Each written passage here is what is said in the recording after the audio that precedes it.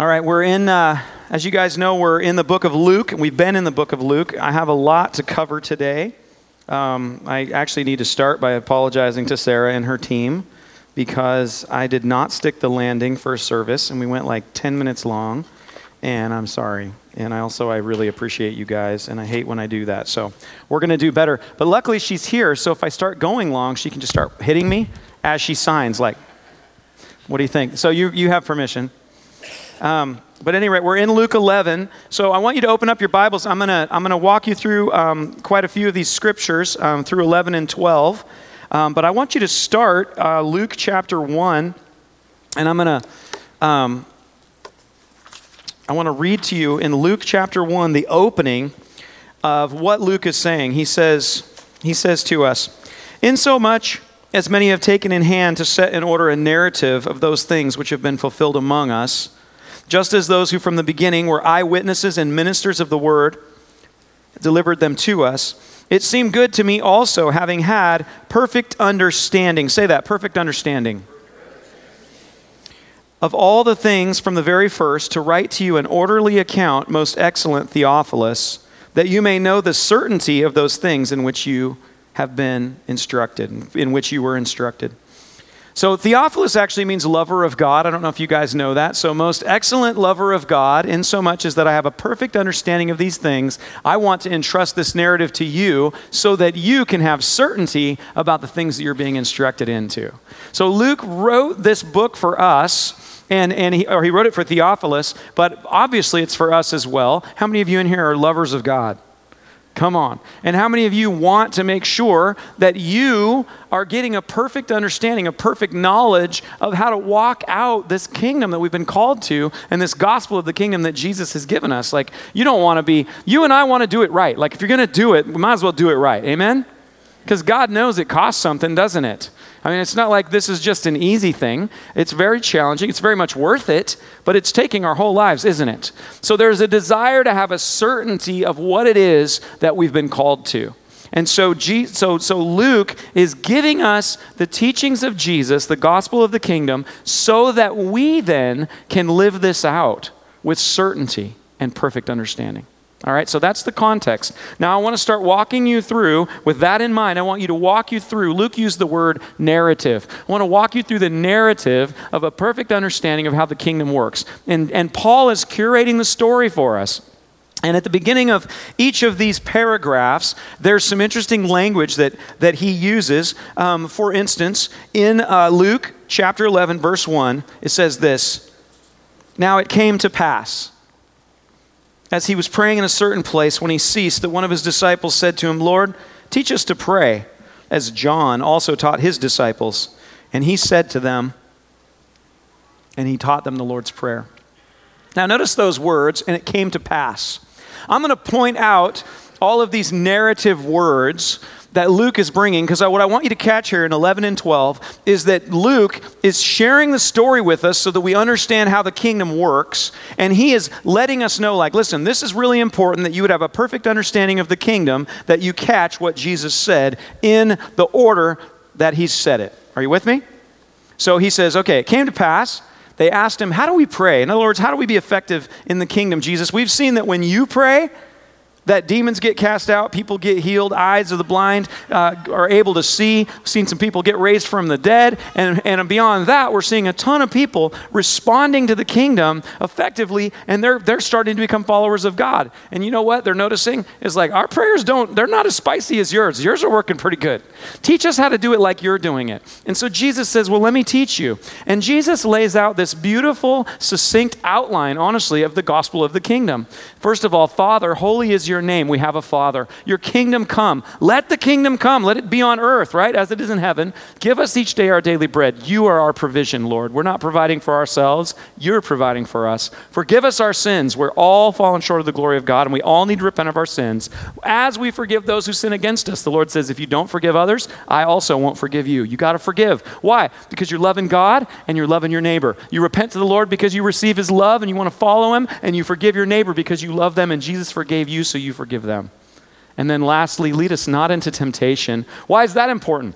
Because you guys, we are tempted every day, aren't we? And I'm so glad that the Lord's Prayer has that in there, that he's saying, lead us away from temptation, Lord. Lead us away from giving in to the lust of the eyes and the lust of the flesh and the pride of life. Come on, right? We're tempted with those things every day. We're tempted with the desire and the current of the world is essentially like, I will define reality. I will be the God of my own life, and I will do things my way when I feel like it, because I feel like it, because I'm me. Amen? How many times do we hear people basically saying, well, if I were God, I wouldn't do it that way? Well, isn't that just the definition of the pride of life, the lust of the eyes and the lust of flesh, right? Is that I'm smarter than God, and I will define reality. And we're tempted by that, guys. How many of you guys know what I'm talking about? Right? We're tempted to do that. We're sucked into that. We see that all the time. All right? So Jesus gives us this prayer, and he says, as you're living, you're going to need to be praying this, and you're going to be seeing this until I come. Because this right here is actually what the kingdom looks like. And praise God we have a dad, right? Amen. I'm so excited that our dad is the creator, and I'm so excited that the creator is a dad. Imagine if he was like Thor. Aren't you glad that our dad isn't Thor? Hallelujah. That's a Selah. So then Jesus says, okay, you want to know how to pray? He teaches them how to pray, but then he immediately connects it. It says here in verse 5 through 13, he said to them, am I going too fast? No, you're good. Oh, man. Come on. Wonder Woman over here. And he said to them, I just want to see what Wonder Woman looked like. Because that's what I kind of expected, like some, or something. Okay. He said to them, when you pray, you need to be persistent. I'm having so much fun. You need to be persistent. And he said, and he gives the example of the bread at midnight, right? How many of you, if you go to your neighbor and you ask for some bread, he's going to help you out, not because it's convenient, but because you keep banging on the door and saying, I need help to help with these people. And he says, because of your persistence, then he'll give you the bread. And he shares, he says, I want you to ask, I want you to knock, I want you to seek when you're praying. He's saying, don't give up when you're praying, guys. This is part of what I do with my dad, is I don't give up when I'm praying, and I want you to do the same. Don't give up when you're praying. And then he immediately connects it with something. He says, how much more? He shares the parable. He says, if you guys ask, if your sons or daughters asked you for bread, or they asked you for a fish or something to eat, you wouldn't give them a stone, you wouldn't give them a scorpion, you wouldn't give them a serpent. And he connects, how do you pray? How do you operate in the kingdom? He immediately connects it then with the Holy Spirit. He says, pray like this, but understand this. Everything that I'm doing is through the Holy Spirit. And he says, you need to ask God for the Holy Spirit. You need to ask God for the Holy Spirit, and you will receive the Holy Spirit. And the reason why he uses the parable of the scorpion and the serpent is because he's saying, listen, my Father is not going to give you a demon if you ask for the Holy Spirit. Now remember, Luke is telling us the story of Jesus so that we'll understand how the kingdom works, right? These things I understand perfectly so that you can have a certainty of what you believe. Amen? All right, Theophiluses? So he's talking to us, Theophilus. What is Theophilus? Oh, you spell it. Okay. So Theophilus, I feel like there's definitely going to be a debrief, and I'm going to be in a little bit of trouble. But until then, he says, I want you to receive the Holy Spirit, and you need to be confident you won't get a demon. Now look at the very next thing. And as he was casting out a demon. See what Luke's doing here? So he goes, we want to know how to pray. Here's how you pray. You're going to need the Holy Spirit to pray. You're going to need the Holy Spirit in order to operate in the way that I operate. And then he turns around and he says, don't worry. When you ask for the Holy Spirit, you won't get a demon, but the people around here are going to accuse you that you have a demon. But don't worry, Dad's not going to give you a demon. He's going to give you the Holy Spirit. And then he gives us an example. And he was casting out a demon. So he starts casting out a demon, and the people say, he's casting out a demon. Jesus, you're casting out a demon by the power of Beelzebub. And Jesus says to them, as you guys have read this week, Jesus says to them, listen, if I'm casting out Beelzebub, or casting out demons by the name of Beelzebub, first of all, a kingdom that's divided against itself can't stand, so that doesn't make any sense. And secondly, your sons cast out demons, so if that's the only way to do it, then who are they casting out demons by?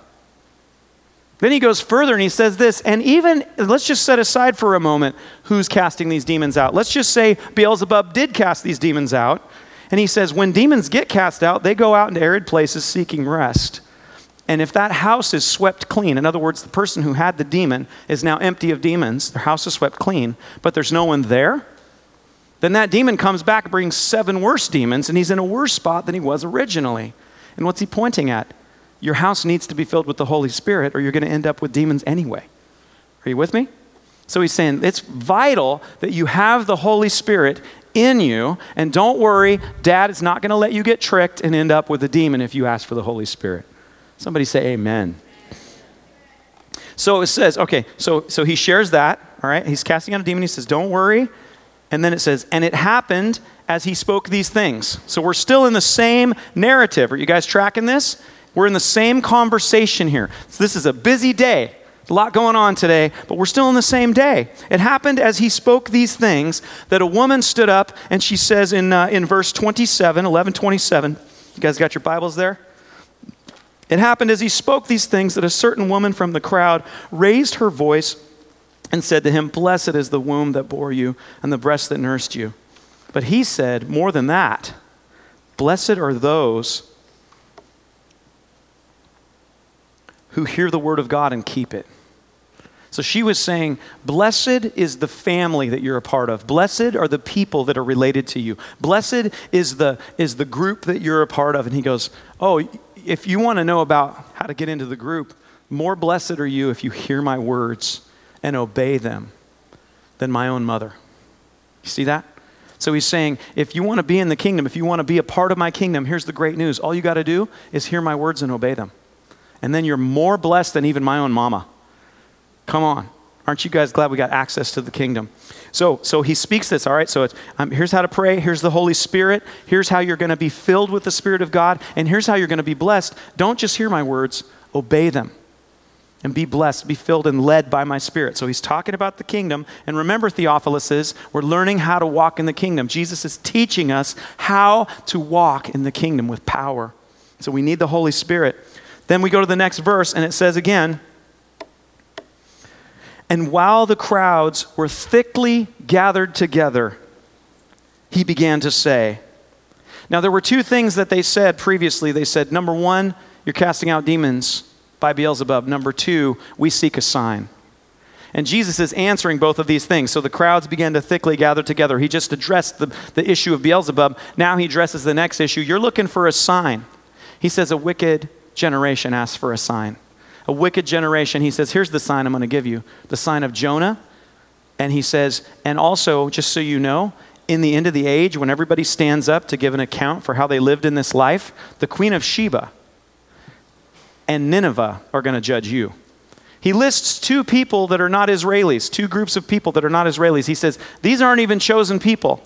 And I didn't even appear to them, but they were smart enough to come into the kingdom when Jonah talked to him. And I'm greater than Jonah, and I'm here, and you won't even hear me. And he says, so you know who's going to judge you? These guys, because they actually responded. So you're not without guilt here, because someone greater than Jonah is here, and you're rejecting me. Do you see that? So he's saying, you need to receive me. And then he takes him, and then he goes into the next section here. Are you guys still tracking with me? I know I'm covering a lot. Verse 33, he says, okay, so these guys are going to judge you because you're not responding to me, Jesus. Now catch this, verse 33. No one, when he has lit a lamp, puts it in a secret place or under a basket, but on a lampstand, that those who come in may see the light. The lamp of the body is the eye. Therefore, when your eye is good, your whole body also is full of light. But when your eye is bad, your body is also full of darkness. And what he's saying is, I'm not hidden, guys. I'm standing right here, and I'm the light of the world. Now, if you will receive me and see me with your whole heart, your whole self will be full of light. But if you're going to pick and choose, then be careful that the things that you think are lighting up your life and making you understand what's going on in the world is not actually darkness. You have to choose to accept me. I'm the light, and accept me in every part of your life. Don't have one part that accepts me and another part that's full of darkness. Do you see that? He's saying you have to accept everything that I'm telling you. So we're unpacking this. So Theophilus says, do you hear Luke saying, this is how this works and this is how we're going to operate in the kingdom. So he's going somewhere. Be praying the prayer. Stay connected with the kingdom. Be filled with the Holy Spirit. Accept that Jesus Christ is who he says he is and listen to his teachings and do them. That's what we've learned thus far. You guys tracking? All right. So he finishes saying this. Then, wow. As he spoke, so he's in the middle of this conversation. As he's speaking, a certain Pharisee asked him to dine with him. All right? So verse 37. And as he spoke, the certain Pharisee asked him to dine with him, so he went in and sat down to eat. When the Pharisee saw it, he marveled that he had not first washed before dinner. And then the Lord said to him, "Now you Pharisees make the outside of the cup and dish clean, but your inward part is full of greed and wickedness. Foolish ones, did not he who made the outside make the inside also? But rather give alms of such things as you have, and then indeed all things are clean to you." This is an interesting space here. What happens is he sits down with the Pharisee, and the Pharisee is surprised that Jesus doesn't do a ceremonial washing. Now, the ceremonial washing was not about cleanliness as though like you and I wash our hands before we eat germs. These were ceremonial washings that had a certain amount of water and a certain thing that you did because you were fulfilling the works that the Pharisees had added to the Mosaic law. They had done a good job coming up with a whole bunch of awesome legalistic practices that were required of you so that you could be following. And oftentimes Jesus would say, you created traditions of men and not God, right? So this is something, and Jesus says to them, listen, you think this is all about cleaning the outside. And he says, let me tell you something. You're talking about cleaning the outside of the dish and being clean, as it were? He says, listen, you're full of greed and wickedness. You're full of greed and wickedness. And he goes on, listen to this. He says, "Woe to you Pharisees," verse 42, "for you tithe mint and rue and all manner of herbs, and you pass by justice and the love of God. These you ought to have done without leaving the others undone. Woe to you Pharisees, you love the best seats in the synagogues and greeting in the marketplaces.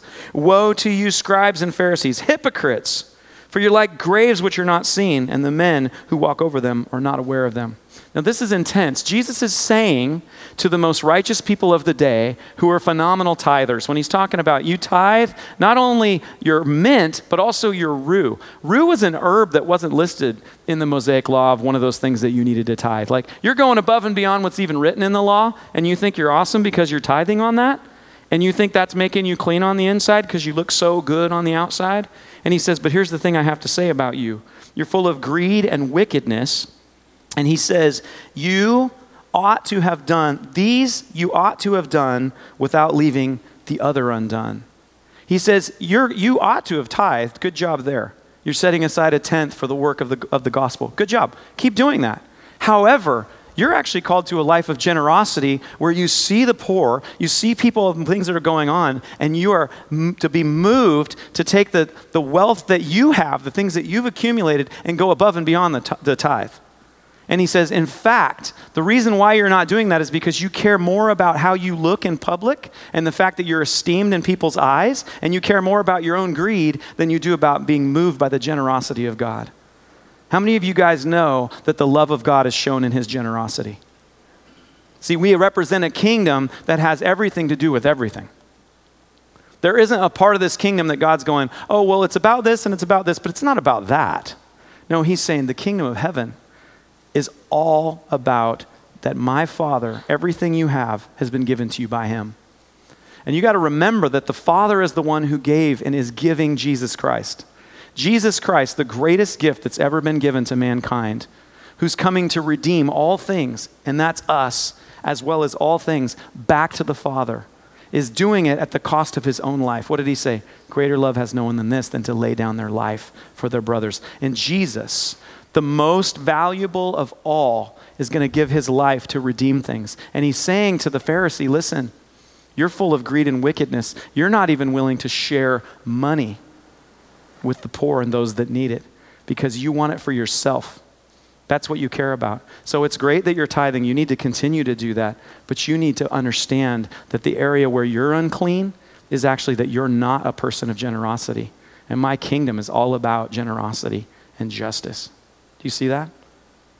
And in fact, he says, you think you're living a clean life and helping people? And he uses the example of an unmarked grave. Why? Because in the Mosaic law, you weren't to touch a dead body and you weren't to step over a grave. That's where a dead body was. You're unclean if you step on a grave. And he's saying, when people get near you and you teach them all these rules and show your lifestyle as how you're somehow bringing them closer to God, I'm telling you they're actually unclean when they get around you.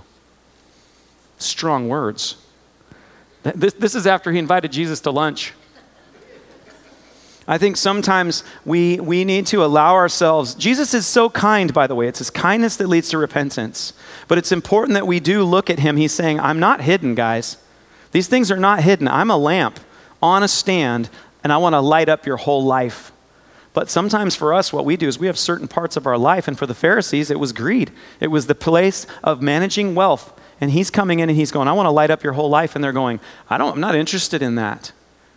And we need to say, Lord, if I'm being a hypocrite in some place in my life and saying I'm a Christ follower, but my whole life isn't aligned with you, then Father, forgive me.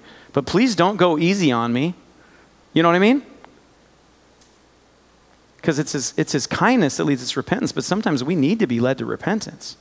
And they're asking Jesus, how does the kingdom work? And he goes, I'll tell you how it works. Bring your whole self to me, which means your whole self. It means everything that you are and everything that you own, you bring to me. And he's bringing a point to this, and what you got to understand, Theophilus, is that this is Jesus' teaching to us. Luke is saying the kingdom of heaven is about how you manage your money. It's not all it's about, but it's a large part of what it's about. Jesus did a lot of teaching about two things that aren't real popular to talk about here in the West: money and hell. Wow, Jesus, take it easy. You're not very politically correct. Well, the one who gave his whole life for us that we would be redeemed from death and live forever doesn't have to be politically correct. He's the King of Kings. And he's doing this because he loves us. And he's the God that says, if you will follow me, then blessed are you if you hear my word and obey it, not just hear it and not cherry pick the parts you like. I like eternal life, but I don't like to share. Right? I like being forgiven, but I don't want to be generous. I want him to say, come into heaven, but I don't want to have to obey what he says. And Jesus is saying to the Pharisees when they're having that response, he's saying, you're actually a hypocrite. And then the very thing it says, the next one, a lawyer says to him, Lord, when you're bringing all these things up, you're reproaching us too. And he says to the lawyer, listen, you've created a bunch of rules and regulations, but you've actually kept people from me. You've made the law so complicated that people don't even come to the conclusion. And Jesus summarized, if you recall, the law and the prophets with this: love God with all your heart, all your strength, all your mind, all your soul, and love your neighbors yourself. This summarizes all the law and the prophets. And he said, all of the scriptures speak of me, yet you reject me. So he says to the lawyers, you're busted too. You guys are just heaping burdens on people, and you've taken away the key of knowledge, which is me. Now, let's get into 12. In the meantime, so you see this? Boom, boom, boom, quite a day.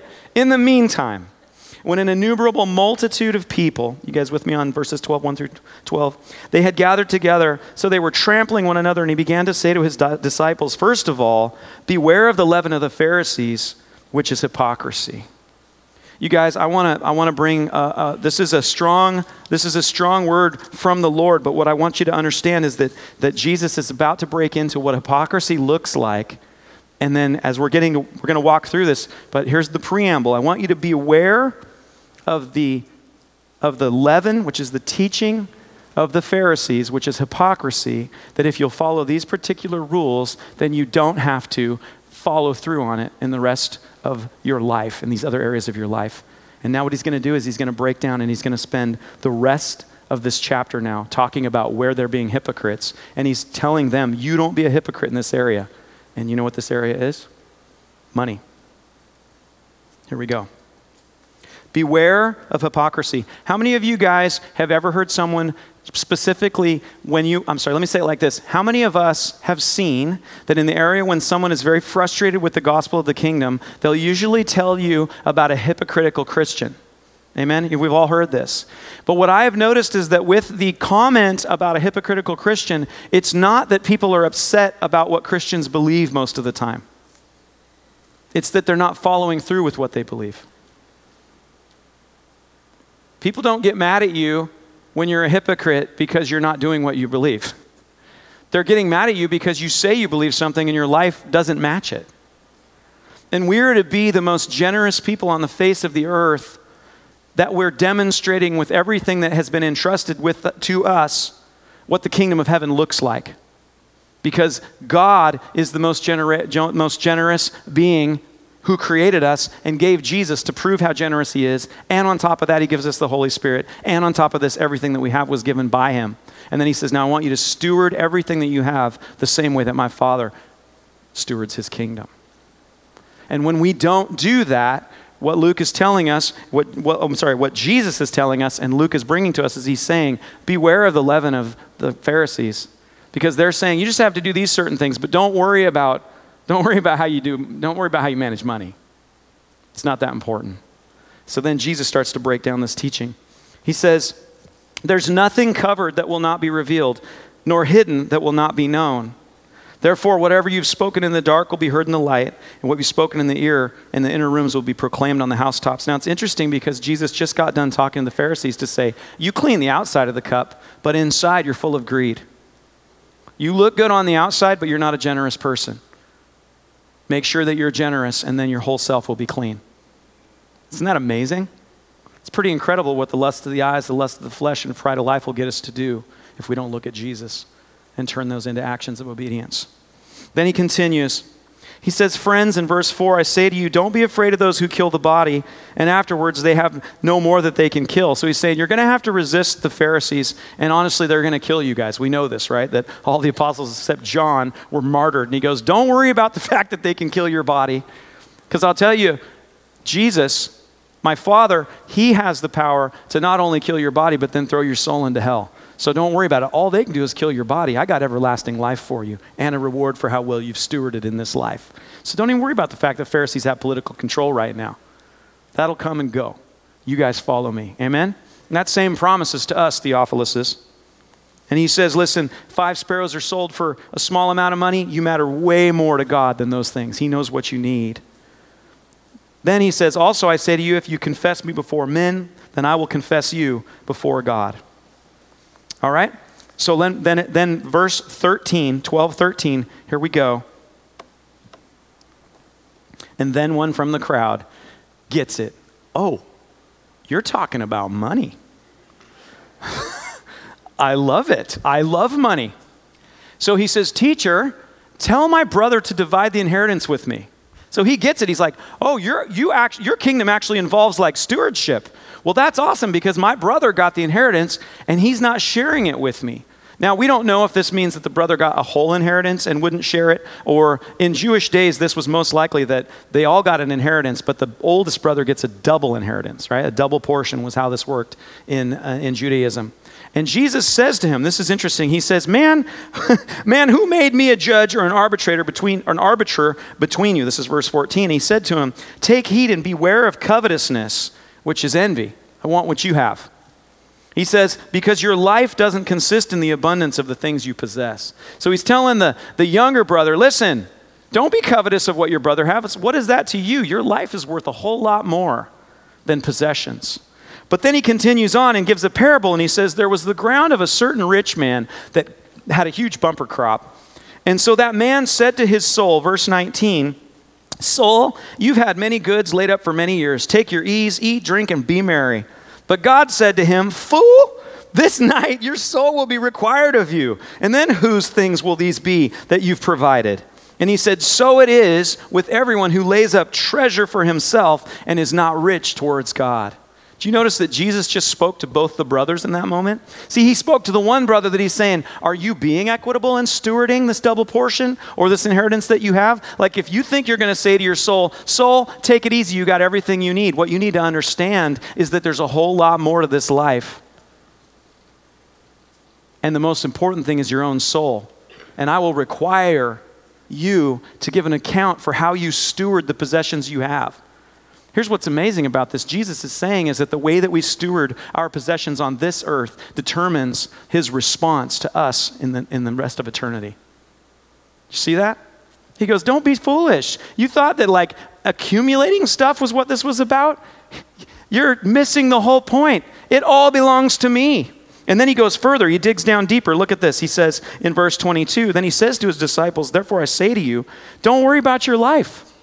Don't worry about what you're going to eat, what you're going to drink, what you're going to wear, because I'm telling you, your Father in heaven knows you need these things. But you seek first the kingdom, and then he says what? And then these things will be added to you. You do things in the way that my Father asks you to do these things, and don't worry, he's going to take care of your needs, because guess what? It all belongs to him. Now, what's interesting about this is he continues to say, listen, seek first the kingdom, for where your treasure is, there your heart will be also. Now look at the track of what Luke is laying out here. Luke is telling us, Theophilus, about the kingdom and how it works. And then he spends this entire chapter saying it's about money. There's a huge part here about money. In fact, the Pharisees are saying they've got it, but they're full of greed and wickedness. And he's teaching us, be careful that you're not actually full of greed and wickedness. That you don't actually have a part of yourself that says, yeah, but I'm having a hard time. I'm barely scraping by. If my brother would give me some more money, I'd have plenty to share. Tell him to give me some money. And God goes, your life is worth a lot more than money. There's another place in the scripture, it says, if you're faithful in little, you'll be given much. But I want to tell you something. When you're given much, it's more to steward for him. It's not your stuff. You guys with me? Jesus is saying it's not your stuff. In fact, he goes on in verse 35. Verse 35. He says, listen. He lays this out. He says, listen, you want to be a righteous servant. Let your waist be girded and your lamps burning, and you yourselves be like men who wait for their master. What was that word? Yeah, master. You guys, we have one master. His name is Jesus Christ. And you know what? He made the world, and he made you and me. How many of you just made your heart beat? How many of you just made your ability to draw breath? How many of you just made yourself able to have a cognitive choice right now? Every one of those things is a gift that he gave to us, and he has a right to ask us how we stewarded what he gave. And Jesus is saying, listen, I love you, which is why I am not going to pull any punches here. The pride of life, the lust of the eyes, the lust of the flesh is tempting you to try to do things your way. But I'm telling you, in my kingdom, there is a way to do things. Number one, trade your desire to be the master of all things. Surrender yourself to me and steward your finances and your life in such a way that I'm the master of them. And I'm telling you, what you gain is not only everything that you need in this life, but I'm going to entrust you with even more to steward in eternity with me. Either way, it's all about stewardship. Do you see this? Now, he lays this out and he says, he's the master, right? And he says to him, he says, Blessed are those servants who the Lord finds doing my will when I come. Blessed are those servants that the Lord finds doing my will when I come. That I find you stewarding in such a way that people look at your life and they go, you are part of a different world, man. Like, you're part of a different world. And when I find you doing that, people are, first of all, they're going to look at this and say, this person, I might not even believe what they believe, but I have to admit that they live like no one else does. I have to admit they're generous like no one else is. They're loyal and committed and faithful in a way and with an ethic that is unmatched in the world of what I've seen. I don't know what the deal is, but they don't live by the lust of the eyes, the lust of the flesh, and pride of life. They're the most humble, faithful, diligent person I've ever seen. And I only know of a couple things they've done, and they told me not to tell anyone about it. But all I can say is, I've never seen anybody like that before. And I'm betting there's a whole bunch more they do that I don't even know about. Are you guys seeing that? See, we're called to live like God and to manage our finances like God. And it certainly involves tithing, and it certainly involves generosity. And it's coming from a fullness of understanding that we're to steward things in a certain way because it's all his and he runs his kingdom in a certain way. Amen? Jesus then says, then Peter said to him, where your treasure is, there your heart is, 41, yeah. Then Peter says to him, Lord, do you speak this parable to us or to all people? So Peter's getting it, right? I love Peter because I'm like Peter. I'm like, just tell me how to win. Right? How many of you are like that? Like, I didn't get in this life to lose. I want to win. No one wants to win. Thank you. Okay, a couple of you. Praise God. Just show me how to do it. I want to win. I want to win at the game. Like, I don't mind if other people win, but I want to win too. And Peter's like, God, I'm noticing that you're saying like we could be great in the kingdom if we steward your stuff. And he says, so is this just for us? Is this available for everyone? Right? And then Jesus shares this story. Who then, verse 42, is that faithful and wise, what's that word? Steward. Who is that faithful and wise steward whom his master will make ruler over his household to give them their portion of food in due season? Blessed is that servant whom his master will find so doing when he comes. Truly I say to you, he will make him ruler over all that he has. But if that servant says in his heart, my master is delaying his coming, and he begins to beat the male and female servants and eat and drink and be drunk, then the master of the servant will come on a day when he's not looking for him and in an hour when he's not aware. And then he goes on to say that he'll say to that person, you're going to get punished for this. And in fact, he says this. I'm just going to read it in Jesus' words. Let me just start at verse 46. The master of that servant will come on a day when he's not looking for him, and at an hour when he's not aware. And he'll cut him in two and appoint him his portion with the unbelievers.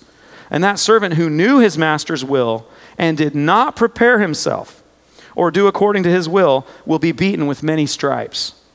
But he who did not know, yet committed things deserving of stripes, will be beaten with a few. For everyone to whom much is given, from him much will be required. And to whom much has been committed, of him they will ask the more. What is Jesus saying? He goes, Peter, I like that question. And he says, here's what I'm telling you. You have had much committed to you because now you know how my kingdom works. And those that don't know about this, though they're still going to have to answer for how they stewarded, but they didn't know. So I just love how fair this is too, that Jesus isn't just like, well, I don't care if they knew or not knew. They should have known. No, he's saying, listen, if you don't know, you didn't know. And so there'll be correction, but it's going to be commensurate to the fact that you didn't realize that this was part of the kingdom. You didn't realize that you were required to steward all of these things for your master. You thought you were the master. You thought this was your stuff. You thought you were supposed to do it the best as you thought how to do it. But he says, but here's what I'm telling you. The servant that knew, much has been entrusted. I've given you the keys to the kingdom. I've given you the ability to steward things in my way, in the way that I desire. And therefore now you're not ignorant anymore, Peter. In fact, you've been given much, and much will be required of you. Well, beloved, as of this moment, none of us is ignorant anymore. Can you receive that? That God has given us all things. And what he's asking us is to invest the talents, to invest the finances, to invest the things that have been entrusted us in such a way that we actually honor our master and steward everything that he's given us. Now that certainly is not, it means that we're going to tithe. Jesus said to the Pharisee, yes, you absolutely should tithe. He says, but it's more than just tithing. It's that you're living a life of generosity. You're living a life of justice. You're living a life of ethics and quality. Amen? So it's certainly not less than the tithe. It's actually more. But he goes further and says, listen, you need to understand everything you have is my stuff. So if you're coming and saying, well, I don't know if I really believe in that. Well, listen, Theophilus, Jesus just laid out to us in Luke 11 and 12 that he's saying, do you want the kingdom? Here's how it works. You need to pray for my kingdom to come. You need to steward the things that I've given you. It's only possible through the Holy Spirit, but it certainly involves your money as well as your words and your actions. These are Jesus' words. Now, many of us here in this house right now, and I certainly don't want to be, well, I'm not going to apologize for anything. I don't think I said anything offensive, and I'm sorry if I have. But money is touchy because the truth is, as Jesus said, where your treasure is, your heart is also. So when someone comes in and says, oh, Jesus actually requires that you set aside a tenth in the principle of the tithe, and that's not even all. You're actually generous and looking for ways to invest in the way to care for the poor and to invest in the endeavors that he's up to. He's actually requiring that you steward the things that you have in such a way that you build and continue to increase the wealth that he's given you because he wants to entrust you with more. But it's not your stuff, it's his stuff. So you don't want to be like that person that just accumulated it and thought it was all yours, and then he says, okay, what'd you do with all the stuff I gave you to manage? And you go, well, I put it all in a barn for myself. And he goes, you fool. Like, that wasn't even your stuff. You just traded stuff that you can't hold on to for something that's eternal. You misunderstood the whole point here. You see, finances is like the kindergarten of spirituality. It's the place where we reveal our own heart. It's the place where we learn to trust. And I want to say this. So wherever you are right now in this, some of us, we live in a culture. I mean, our prayer is, lead us not into temptation. Well, this culture is a consumer culture. So we're tempted. I have 3 cars. I'm so rich. Like, if you own 1 car, you're in a 5% club in the entire world. In the entire earth, if you own one car, you're part of 5% of the population of the earth that owns a car. You're rich beyond comprehension. If you own 2 cars, it drops even more. I own 3. My wife has a car, little Corolla. I've got a really nice little Ford Fusion that I love, and I have a truck. And if you want to borrow it, I do lend out my truck, but don't hurt it. Okay? But here's the point. I'm so rich. I'm so rich. And most of us here might think like, why did I bring this up? Oh, just that we're so rich, right? That we're all like loaded beyond belief in comparison to the whole world. And many of us think like, well, yeah, if I had a lot of money, I'd be really generous. But what I'm telling you is, listen, you live in the richest nation in the entire world. Like even the most poor person in this room is more ridiculously rich than most people in the world. So you actually are not guiltless when it comes to saying, I don't have enough to steward. And the truth is, he only asks you to be faithful with what you've been given, not with what you haven't been given. You don't have to answer for the $1 million you don't have. You just have to answer for the $10 you do. And so here's the invitation today. The invitation is number 1, let the light of Christ shine in your heart right now. That there wouldn't be a part of your heart that actually is filled with greed and wickedness. That's what Jesus calls it. To where you're saying, I choose to continue to be the master of this, and I'm not going to submit myself to the teachings of Christ.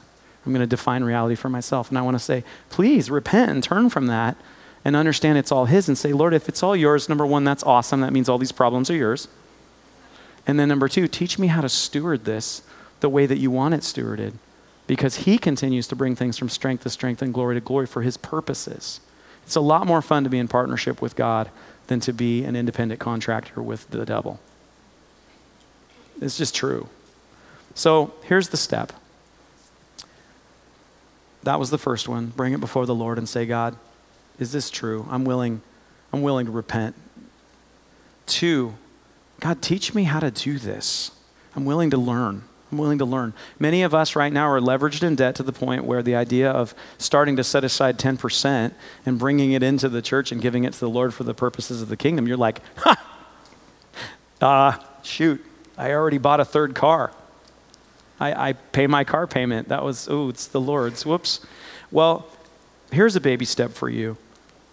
There's no condemnation for those who are in Christ Jesus. So repent and recognize, like, my life is actually out of calibration. And I want to encourage you, this is why we love Financial Peace University. Because it doesn't just tell you, like, start writing a tithe check and everything will work. Because I can tell you that doesn't. That alone doesn't. He requires more than that, like good stewardship of the rest of it, because a fool spends everything he owns, the Bible says. So if you have a lifestyle where you're doing that, you need some other principles more than tithing, and you need to build on that because you should be saving and investing and taking care of your family. The scripture says, he who doesn't take care of his own family is worse than an unbeliever. So you got to take care of your family. So there's some things that God wants to teach that belong to him that involve a budget and investing and long-term planning. So it's certainly not less than tithing. It's certainly more. But it doesn't negate that you need to be a person of generosity who does tithe and give and save and invest and look at these things as God's and steward them in line with him. And I will tell you this, it may not be instantaneous, but it will be profoundly impactful for your spiritual life with the Lord, your partnership with him, and your ability to move out of, honestly, as Jesus would say, well, he calls it hypocrisy, actually. Now, I'm not trying to name call, I'm just quoting scriptures, that you've got a part of your life where you're saying one thing, but you're living a different way. And so you're not a hypocrite. You just found out, I didn't realize he cared about this part. So I want to encourage you to take Financial Peace University and learn how to walk out of this. And it's not like, I'm a sinner until I get this in order. No, this is like a 12-step program. Like some of you didn't even know that this was something that was even to be considered. So I want to encourage you to start that journey with the Lord. And he's patient and he's kind and he's good, but he wants you to bring this part into the kingdom too. Can you receive that?